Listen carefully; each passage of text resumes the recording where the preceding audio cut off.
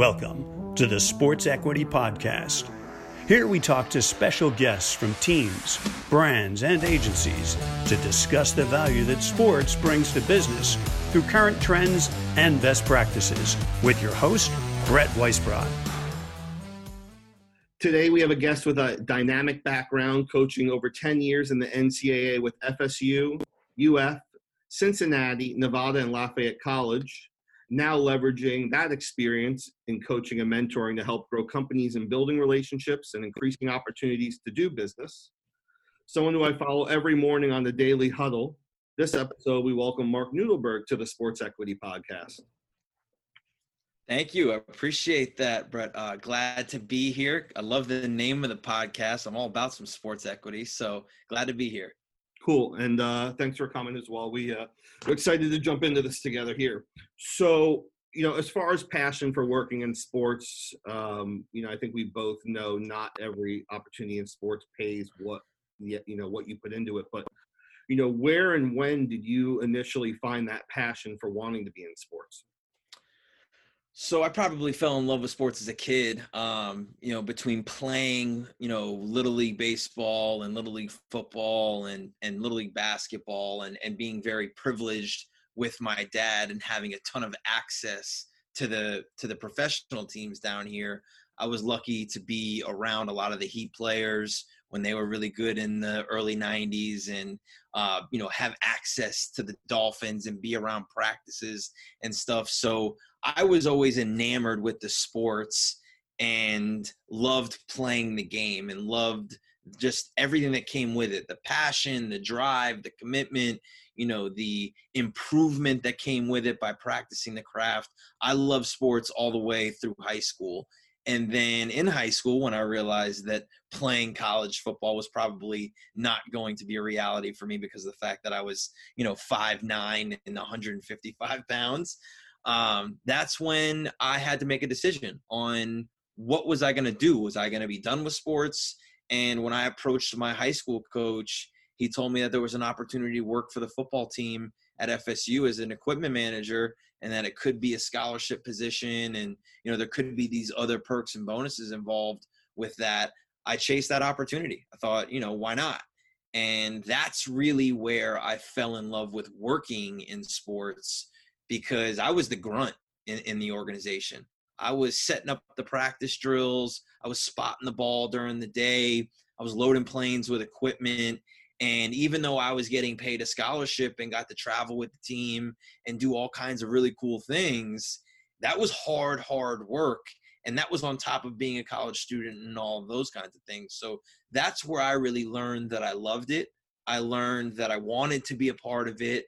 And that led me to continuing my career and gaining more responsibilities within it, which led to my coaching career. And without veering off, I know this is kind of a family thing at this point, right? You mentored your brother going through similar decisions in the last couple of years? Yeah, so my brother is a student assistant at the University of Florida. I was the special teams assistant there when Jim McElwain got hired, and I left after a year to go be the special teams coordinator with Brian Polian at the University of Nevada. But my brother graduated, and he was deciding where he wanted to go to school. And I told him, I said, if you go to Florida, I can help you get a job there with Mac. And he was able to walk into a situation that I had just walked out of, and built a nice reputation for himself there, and is enjoying it as he goes on to finish hopefully this season. We'll see. Right. And making your way into this industry is not easy by any means. Where do you feel like you put in the work to make that impact and put a name in for yourself early on in yours?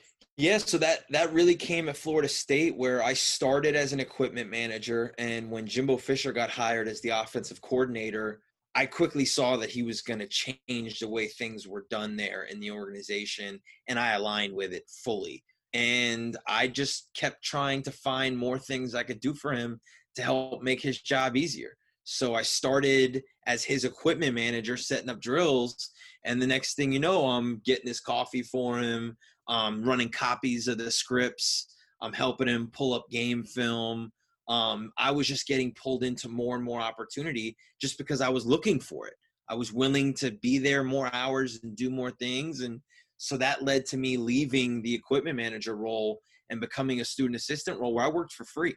I did my last year and a half of school off of my scholarship and working for free as a student assistant coach and putting in the same hours as all the full-time coaches, but doing absolutely anything that was asked of me to help the program be successful, even if that meant driving Jimbo's family to the airport in Jacksonville and back to Tallahassee. There was no job that was too small for me or that I wouldn't do. And that's where I built my reputation of doing whatever it would take and people counting on me to do my job. So, Jim Fisher, McElvain, Bowden, some pretty powerful names in the coaching circuit.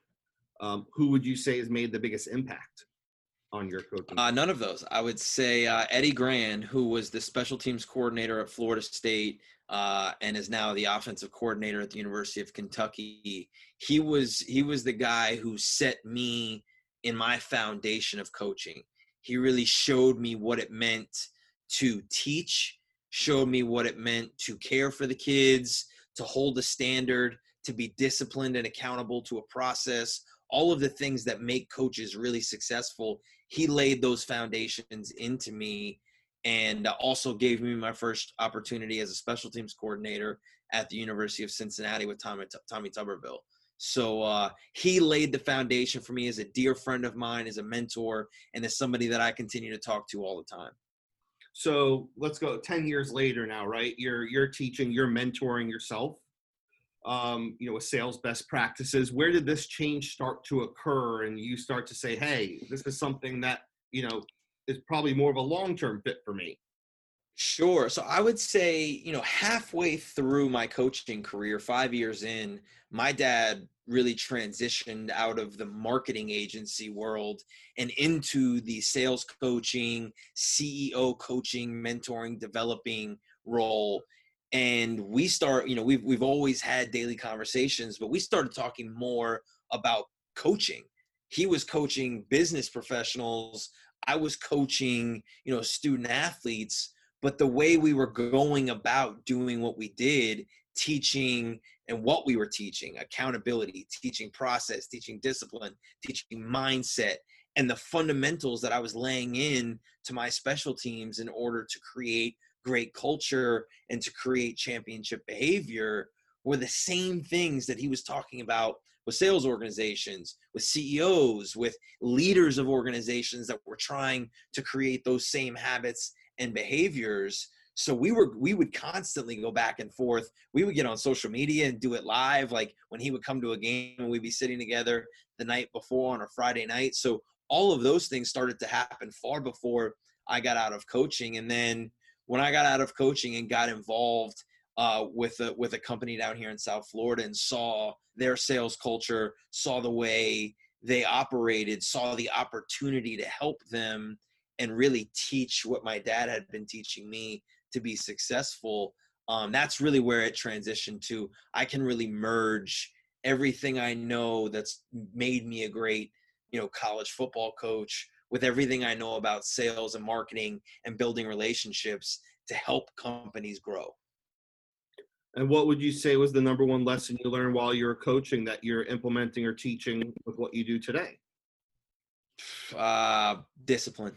Just discipline and discipline to a process, I would say. I mean, those are buzzwords that I think get thrown around a lot. Discipline is not hard. It's just consistent. And consistent is what's hard. I think Doing something over and over and over and not allowing the human nature to take over and say, oh, it's okay to take a break, or you don't need to do that one extra thing, or you can follow up with that person tomorrow. Building a process and then holding yourself accountable to that process day after day after day. That's what made me successful as a football coach. It's what's made me successful as the president of On the Ball Ventures. And it's what makes other people successful that we work with. Is not all processes have to be the same, but you have to have one. And it has to make sense for you. In order to be able to build a process, you've got to be able to prioritize your activities. What do you need to be focused on in doing in order to reach a desired outcome? Well, now you build the process around those activities and then hold yourself accountable to doing those things day in and day out. That's the recipe for success. It's not rocket science. It's not pretty. It's not flashy, but it's also not easy. So that's really it. I would say there's very few things you do in life just once and get it right. Yeah, exactly. And I had a great conversation this morning with somebody who I brought on my show, and failure sucks, Yeah. right? But doesn't suck that bad. Like, it's not death. So once you accept the fact that failure is hard, but the more you fail, the easier it'll get, and the more you fail, the closer to success you'll get. That's really the difference between people that are willing to take the risk, to put themselves out there, to be susceptible to failure, knowing full well that when they do, they're going to get back up and try again and apply the lessons learned. So, I'm on the Daily Huddle, and there's things I follow with the Noodlebergs, but, someone like Jocko I like to follow to help motivate me. Who out there do you use to motivate yourself? Well, like you said, it's nice to be involved with my father because he's a motivational master. So I feed off his energy, he feeds off mine. We kind of go back and forth on that. And at this point, I've kind of instilled my own accountability to process. I look more to who can I learn from? Jocko is somebody great that I listen to learn from. Simon Sinek is somebody great that I listen to learn from, because they're pushing the envelope on me mentally. I'm not really worried about getting up and getting to the activity. I'm more worried about, is the activity that I'm doing, does it still make sense for the goals that I'm trying to achieve, right? The world is constantly evolving and changing around us. If you're not applying, that vision to your daily habits to say, wait a minute, the world has changed. I'm still doing something that I developed years ago. I should probably adjust this. I need to make sense to this. So anybody who's out there, Simon Sinek is a big one for me. That I love his podcasts. I love his books. I'm reading Jay Billis's book right now, Toughness, cool. Which is great. Yep. Yeah, a really good book and a good read for anybody out there. But yeah, so those are some of the people that I'm looking to right now to help push me. So, as far as building your own business, in this case, really building a family business, you're a little more fortunate than most. What's your favorite part about it? Working with my dad, for sure. I think, that some people have a hard time mixing family and business. It's just a part of our family. It's always been that way. I come from a line of entrepreneurs, and my dad grew up in an entrepreneur family. I grew up in an entrepreneur. So it's like, that's just in the nature of who we are. So we don't really struggle with talking business because we tend to do it all the time. But he has unbelievable experience that I get to lean on, and I get to ask him questions. And as I'm looking at it through a fresh lens and coming up with my own ideas on what we can do to move forward and how we can do things, working with him is hands down the most fun that I've had in any profession. So now you're 4, 5, 6 months into this role to, working together directly. What are some things you could say you've learned, or maybe some successes you could share that have come now more so than in the past? I wouldn't say that it's anything necessarily new that I've learned. I think it's just reaffirmed the fact that I know that it is all about activity. Okay. And making sure that the activity that you're doing is effective and efficient. Especially in a pipeline development world.